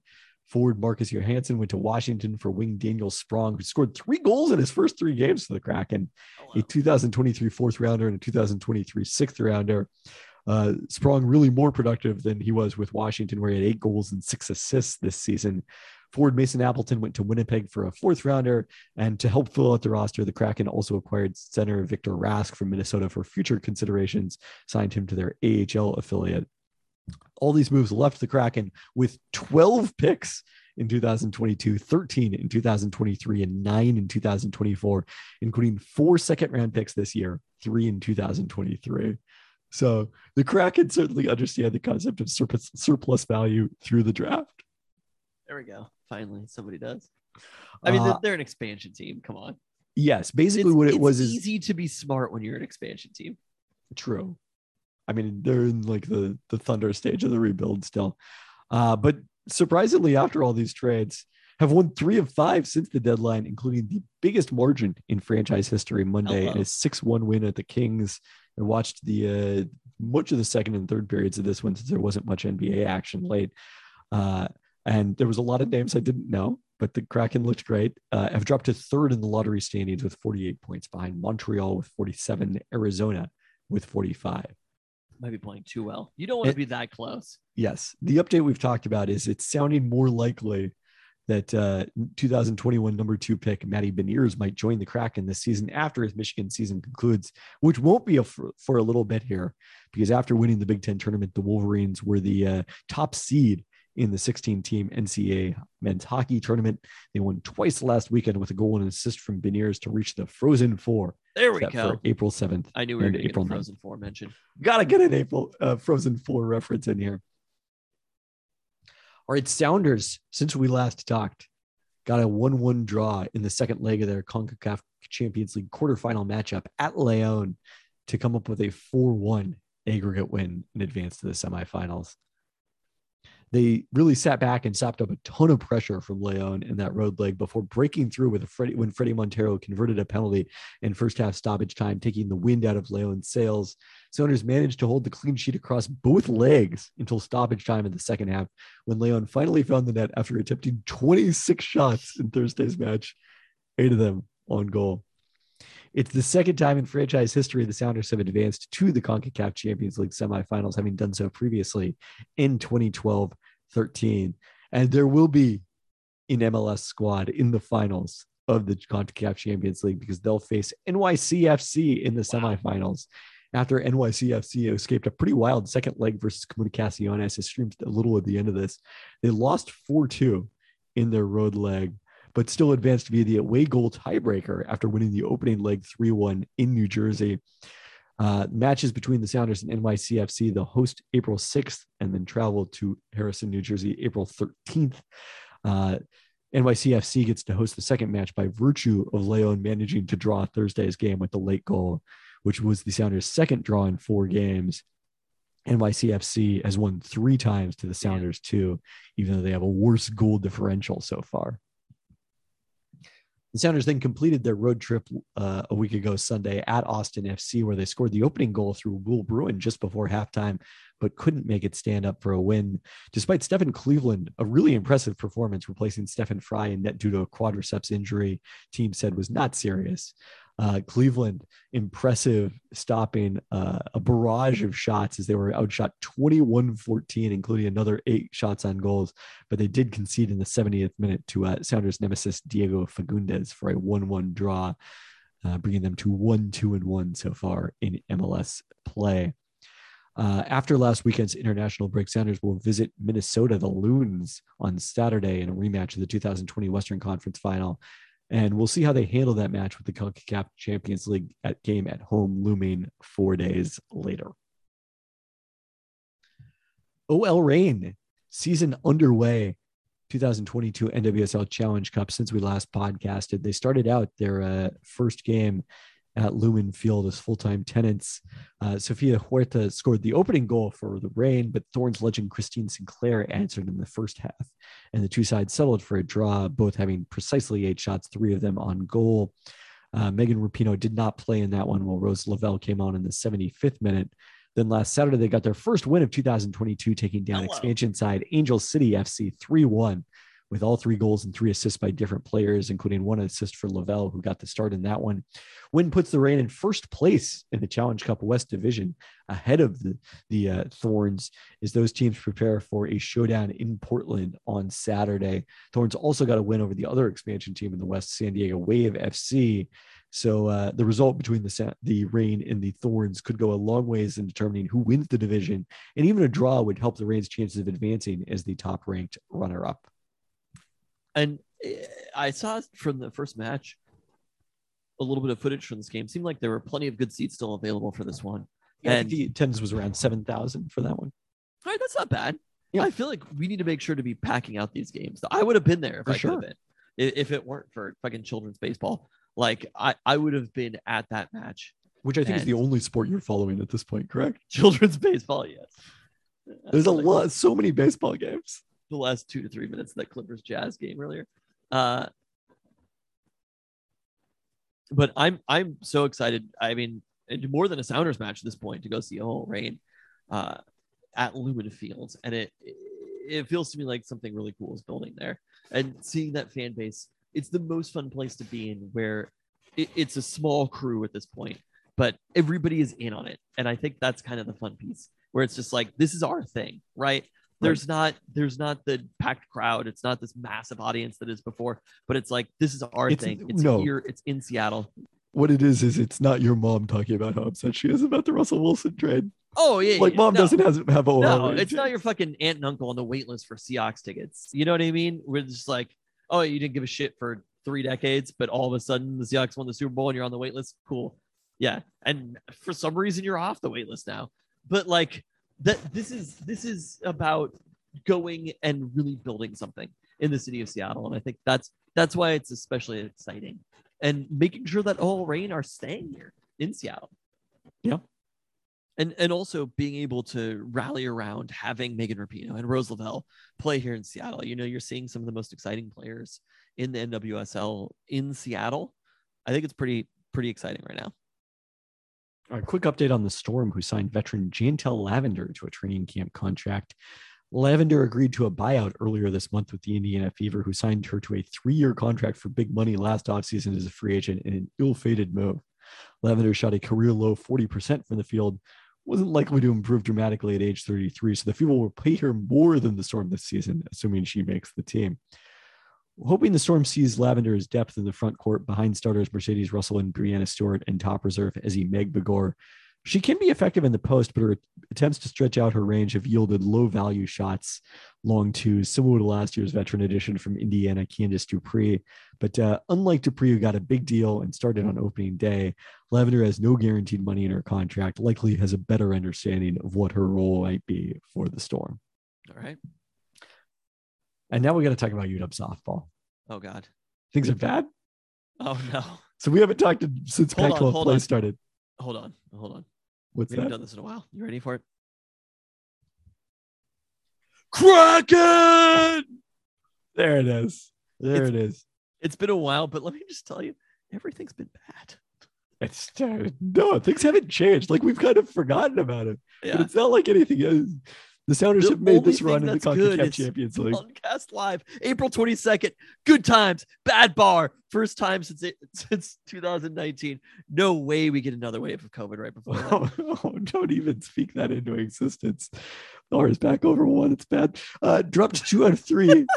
Peltoncast Live, April 22nd. Mass mandate is gone. we may have our own mass mandate for that show. I was thinking whether we should do it like vaxxed or negative test. And I was like, if you're coming to Peltoncast Live, you're vaxxed. Your confidence interval is 100%. Wow. Yeah. That confident. Yeah. No, if you know that Peltoncast Live exists, you've been vaxxed. Special guest, John Stockton. UW softball dropped 2 of 3 in a troubling opening weekend of Pac-12 play at Cal. Gabby Plain started the lone win, a 4-2 win on Friday, but Pat Moore actually got the win in that game with 3 innings of scoreless relief. On Saturday, Moore took the loss in relief as the Huskies fell 4-3. Kelly Lynch started both Saturday and Sunday. Again, the reliever got the decision on Sunday as the Bears touched up Plain in relief for 4 runs in 3 innings, thanks to 6 walks. And then things didn't get any better at home last weekend against number 3 UCLA. Huskies were swept. 2 of the 3 losses did come by just 1 run, 3-2 on Friday and 5-4 on Sunday. Both games started by Plain. Bruins got to her early both times, scoring all 3 runs in the opening inning on Friday and 2 in the first on Sunday before coming back from a 3-2 deficit against the team's relievers. In between, UW lost 4-0 on Saturday, making this a 5-game losing streak, the team's longest since back-to-back sweeps against Oregon and UCLA in 2018. Huskies dropped to number 14 in the rankings, and even that feels pretty generous. But this weekend, we've got a matchup of 2 teams trying to bounce back from atypically poor starts who are still ranked despite struggling in Pac-12 play. Arizona 0-6 in Pac-12 play, having been swept by both UCLA and Arizona State by a combined, wait for it, 43-2 scoreline. They're not score. Still? They're still ranked. That's how good the Pac-12 is. They did not score a run at UCLA, have 5 shutouts in their 6 games after going 19-4 in non-conference play. They're number 24 in the country. Oh my God. All right. April 22nd. Good times, bad bar. So we'll see if the UW softball can get off the schneid. Quick UW men's basketball update. Starting center Nate Roberts announced his plans to turn pro after 4 years at UW rather than utilize up to 2 years of remaining eligibility. Oh, yeah. Developed into a dominant rebounder last season, pulling down 18% of available boards. Did still struggle with his efficiency in large part because of 44% free throw shooting. Also shot just 50% from the field despite copious dunks. Huskies also saw backup guard Dominic Penn, who played sparingly last season after joining the team mid-season. The son of Scooney Penn, wait, really? The college star, yeah. Oh, he also announced his plans to transfer. And so it's been so long since we've done this podcast. We haven't done our final USF update as we say goodbye to Todd Golden and the Dons. After they played a thriller late Thursday night in Indianapolis, losing 92-87 in overtime to number 7 seed Murray State. Dons played without center Yawin Misalski, a.k.a. Big Squirrel, due to a knee injury he suffered in the West Coast Conference tournament. Fifth-year senior point guard Jamari Bouyeis played all 45 minutes, scored 32 points in his final game at USF.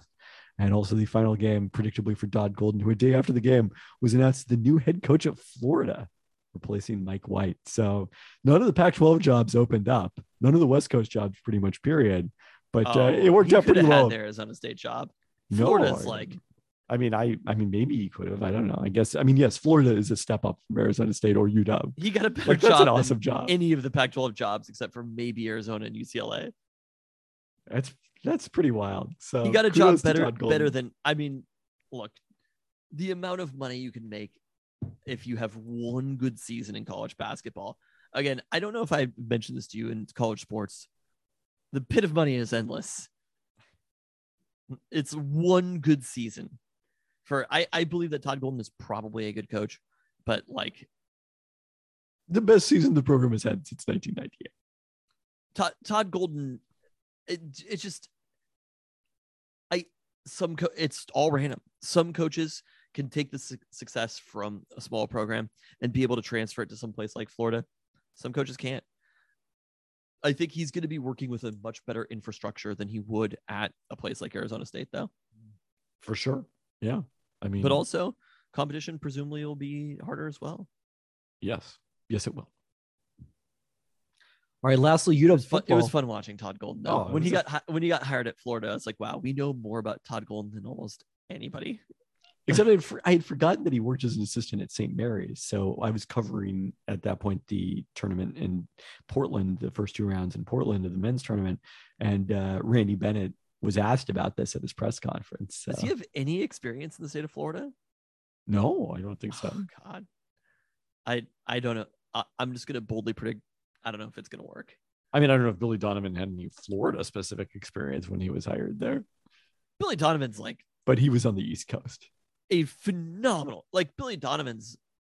Oh yeah, I'm not saying he's going to be Billy Donovan. I'm just saying Billy Donovan's like one of the 10 best coaches of the last decade.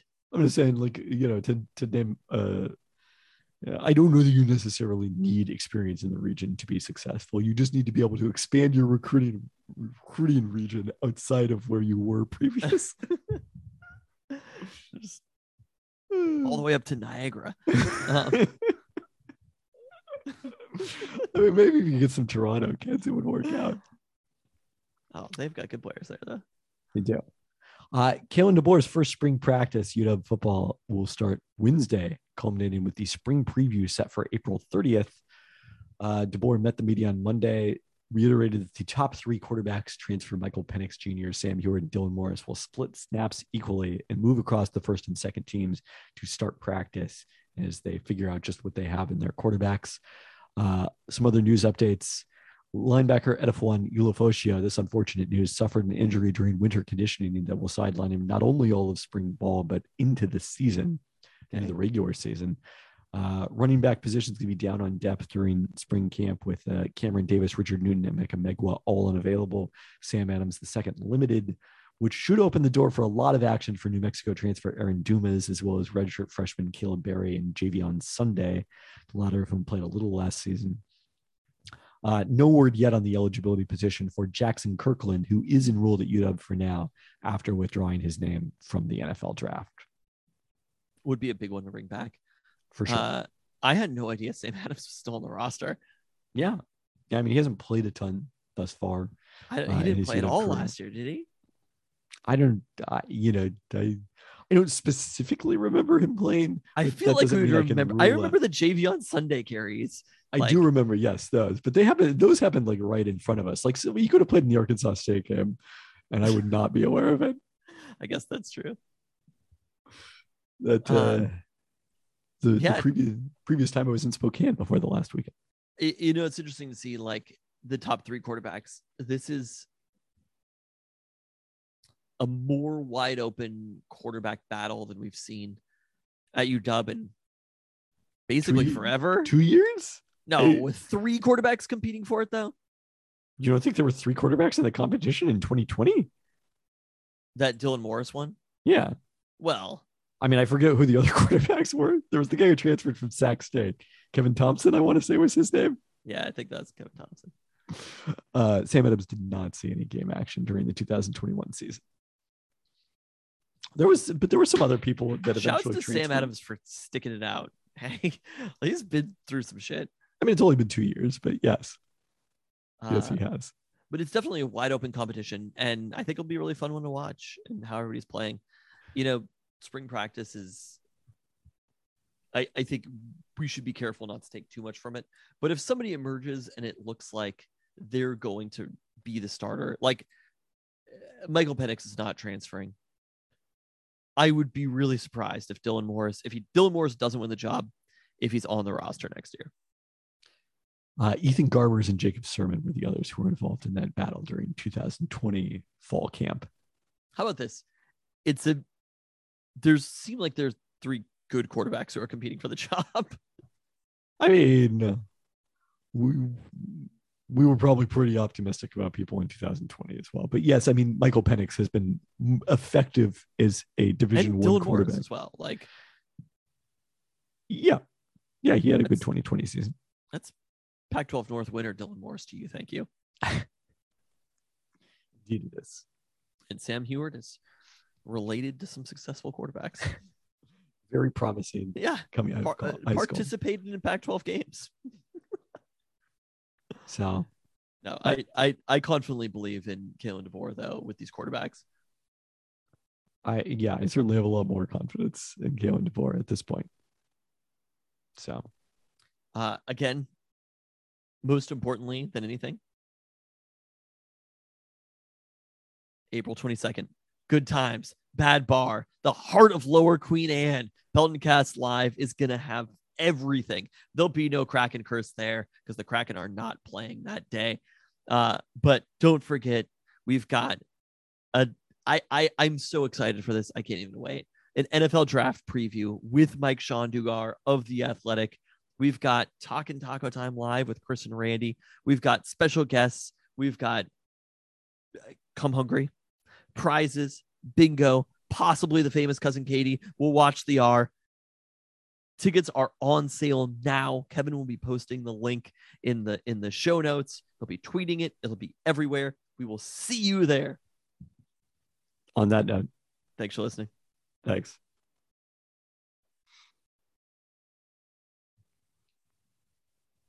So you've been to Disneyland before. You kind of like knew what you were going into here.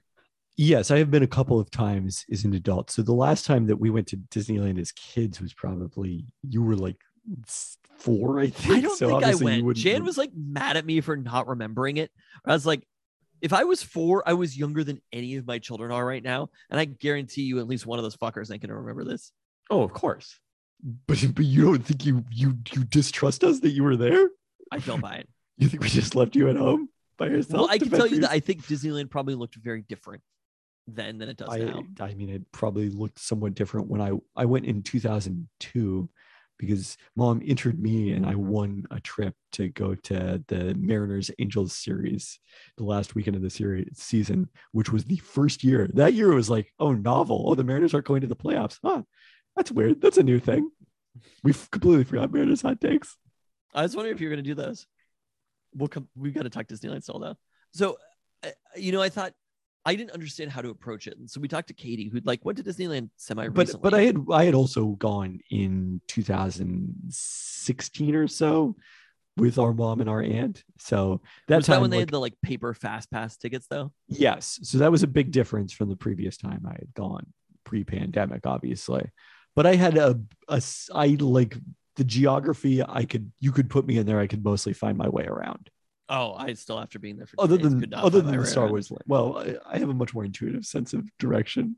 I had no idea. I pulled up the app and I was just like, thank God this app shows you where you are and points you. It's basically like Google Maps, it'll show you where you are and where you're going. I needed that badly, but it's definitely all based around like getting the new Fast Pass is now the Genie Plus app and it's $20 a day per person, and it's really just the Genie Plus app. It's the Disneyland app with the Genie Plus option. The Disneyland app with the Genie Plus upgrade or whatever you would call it. Sure, but that's sort of like for the big ticket rides. I feel like you kind of just need to do Genie Plus to Genie Plus, right? I agree. Yeah, it's the way to do it, and being able to book something like so. Katie had been there semi recently, and I feel like she had a better grasp of like how to approach it. Katie also has a mindset of needing to complete everything that I do not have. But like getting into the more complicated things seems to require both the like Genie Plus, but then also being willing to pay for rides on top of that. And I think part of what like our cousin or Katie's husband Ben wanted to do was like obviously going into the new Star Wars area. They have 2 new rides in Star Wars. So there's the Star Tours, which is the old school Star Wars ride, which you like yourself. It sort of jerks you around quite a bit.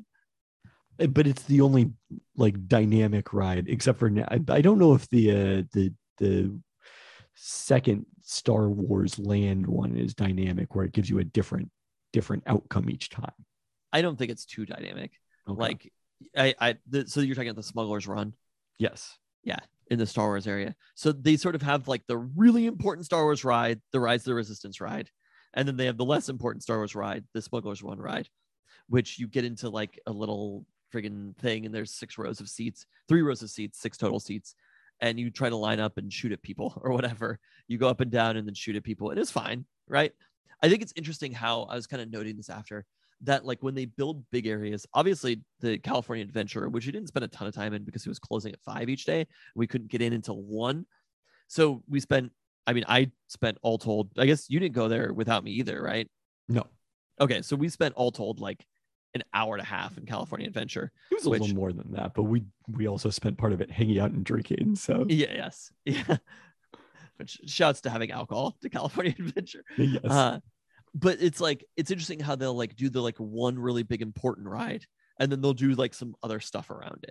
You know, they'll sort of like fill it in. It's not just, and I think in the past, it seems like they did like Indiana Jones, and it's just like one Indiana Jones ride or one Star Wars ride. Now they want to sort of like build an experience where you're going into an area and you can kind of like do multiple different things. I mean, I think that was always the case. The Indiana Jones ride complemented the Jungle Tour in Adventureland. They felt like they were sort of like along the same sort of like, yeah. But I think the thing that stood out to me, which first off, like my 2 favorite rides are the ones that you had to pay for outside of the Genie Plus app. If you wanted to not wait in line, like the lines would be 60 to 90 minutes to do Rise of the Resistance and the Cars ride. And lo and behold, those were the best rides. Like it really wasn't even close how good those are versus everything else. I feel like weirdly, like Rise of the Resistance, like I would do it once. And to me, the best part of it, like I thought the ride was cool. It sort of like swooshes you around. You're going around, you see Kylo Ren and shit. Like you're like kind of going around sort of the like Death Star type world shootout. But the best part to me was you go at the very beginning and you go into like a little shuttle thing. You pop out and you feel like you haven't moved at all. And all of a sudden you emerge and there's all these stormtroopers lined up, and it's like, oh shit, we're in Star Wars. That was like the most like, oh fuck moment I felt like the whole ride. Yeah, I mean, it actually would have been more fun to spend more time probably looking around there, but they're marching into line for the actual like ride part of it. And I think it's kind of cool where like you know that the people working there are not going to be like mean to you, but they're a little stern, you know. Yeah. Like I think it's kind of nice that they're kind of like in character and getting everybody through. And then doing the Cars ride in California Adventure, I was just like, this is going to be fucking stupid. The whole time I was like, we paid $12 per person for this ride to like skip the, 60 to 90 minute line or whatever. And I was like, this is going to be dumb. I'm going through it. It's like a kid's ride. You're going through. Have you ever seen Cars? The movie? Yeah. I've seen bits and pieces of it when your children, 10 to 15 children, have had it on. You might have seen the like Meters Tall Tales. I don't know if you've ever seen the actual Cars. movie. Yeah, I guess maybe not. But you're like going through it, and it's like you're Lightning McQueen. It's like Luigi's there cheering you on or whatever. You're like, you see Doc Hudson, you're like, okay, it's like this is the same as the fucking like Winnie the Pooh ride. You know what I mean? You're like slowly going through this area, and I was like, why is this a fun ride? Until you get to the end. Like you go through the whole fucking Radiator Springs Cars thing. You get to the end and they're like, now it's time to race. And then another car pops up next to you, which there are people in it, in my family. Like, it's like me and Mateo, I think. I can't remember which child I was with. They're all the same. Some Italian name. Me and Mateo were in one car. And then Keely and Luca and Marco they just popped up in the car next to us out of nowhere. And we're racing each other pretty quickly through, and it's like, wow, I feel like I'm in a race in Radiator Springs, and it doesn't last for long, but like that not knowing that was coming and then having that happen was like, oh damn, this is actually extraordinarily fun. There you go. So we discovered that Baby Fantasy Genius loves roller coasters, which is very different from you. As you said, did not like to be jerked about. I do think there's a difference between like Disney style roller coasters and sure, like they're very mild. Yeah, Disney roller coasters. It's sort of like family friendly style for sure. But I also thought in the end, I thought those two were really good. I actually thought Splash Mountain, which they're changing, I thought the riding around the water in Splash Mountain was pretty fun, and like doing the drops in the water was a pretty fun thing to do. We missed doing the Matterhorn bobsleds. Matterhorn. It's Matterhorn. The Matterhorn bobsleds, as they're called. I missed doing that, and it was like the only thing that we didn't do where I was like, I think I would have liked to have done that. You didn't do Space Mountain. I like. Yeah, Space how is Mountain. Space Mountain? It's cool. It's up there with my favorites. Did you do Indiana Jones? Yeah. Okay. I was there with everybody. With me? I'm pretty sure. I don't even remember. It was a really rough trip for you. There's so many children. That is true. It was definitely, it was like, okay, they spent money on this ride. Like, this is a cool ride. But you do the Star Wars Rise of the Resistance and you're like, this is sort of like the fully realized version of Indiana Jones. Yeah, Indiana Jones debuted in what, the late 80s, early 90s? Yeah. Things have advanced since then. I think it's also like, it was kind of a bummer for me not to do the California Adventure stuff. And I know people are really excited about the Spider-Man ride there and ended up not being able to do it. But it's interesting how they've like transformed the Tower of Terror is now Guardians of the Galaxy themed. And it really made you think like, okay, like Disney it's an IP company, and they really like the Marvel and the Star Wars IPs. Like that's the big thing right now for them. Yeah. And so prominently placed throughout the two theme parks. But all told, I have to say I went in, I told Jan that I hated Disneyland on the first day. But I think I was just hot and frustrated. In the end, I was like, you know what? I think I would go back to Disneyland. There you go. Well, we're gonna have to wait for me to build up some more comp tickets before we head back. But the Jungle Cruise too. I'm just like, you fucking love the Jungle Cruise. I do. You love puns. Obviously, you can't help yourself. It is pretty. I love. It was pretty weird. I had no idea what to expect for anything. Like when I go back, I want to do the rides that I didn't know about. I thought we were literally just going to be like going around seeing some like fun stuff in the jungle area. I had no idea it would be so dark. It's like darker than the Haunted Mansion, right? Yeah, I mean, I guess so. I've gone enough times as an adult that like I know what all the rides are, other than obviously the Star Wars rides were new. Have you done the Matterhorn before? I have done the Matterhorn. I definitely did it. I think I may have done it a couple times because the last time we went, so it was again just Mom, our aunt, and I, the three of us, and we went 3 different days. So like I didn't go very much the first day because of the fact that I was going to a Lakers preseason game back then, and we went the day we flew down because I was getting everyone in on my own pass. Yeah. So like we could go whenever basically at that point. You could go any day on your pass. Is that true? There were some blackout dates. There are some dates, you didn't have to make specific reservations beforehand at that point. And so like definitely we rode the Star Tours probably 10 times. Oh my God. So that's why the fact that it's got a different possible outcomes became so important. Whereas, Rocky Thunder Railroad, I enjoy it, but you're getting the same ride every time. Rocky Thunder Railroad. You said it wrong too. And what is it actually? Thunder Mountain Railroad. Thunder Mountain Railroad. According to me, Thunder Road Mountain Railroad. No. Big Thunder Mountain Big Railroad. Thunder Railroad. Big Thunder Road Mountain Railroad. I see. I didn't do that either. I don't even know. Luca's freaking out about it. It's enjoyable. It's up there. It's Mom's favorite. So anyways, I rode what I'm telling you is, even though we did not get there at 8 a.m. then for rope drop, or I guess it's earlier for actual rope drop. 7:30 a.m. I rode the rides a lot of times at that point. The thing So. that I don't think I would like. I guess I would do the Star Wars, the Rise of the Resistance again, but like I think I'd be kind of bored. I don't think. I mean, I think you would focus on different stuff or pay attention to different stuff. Yeah, that could be like we did Autopia a second time, and it was like Autotopia as I call it. But I was like, by the second time, I was like, yeah, okay. Yeah. I just need to be constantly stimulated by new things. So we'll hit Space Mountain and the Matterhorn next time. There you go. And I saw none of California Adventure basically. So yeah, I actually think we could grind a California Adventure. Leave some meat on that bone. Yeah. I was disappointed I didn't get to eat. They were doing the California Food and Wine Festival. Taste of Anaheim. No. I actually think Anaheim had pretty good food. Yeah, we ate well. Although it was like I ate 3 meals there, and 2 of them were in and out. Yeah, we ate well. Oh Lord. All right. Well, have fun editing this podcast. It's gonna take forever. All right. I'll talk to you later. Bye. Bye.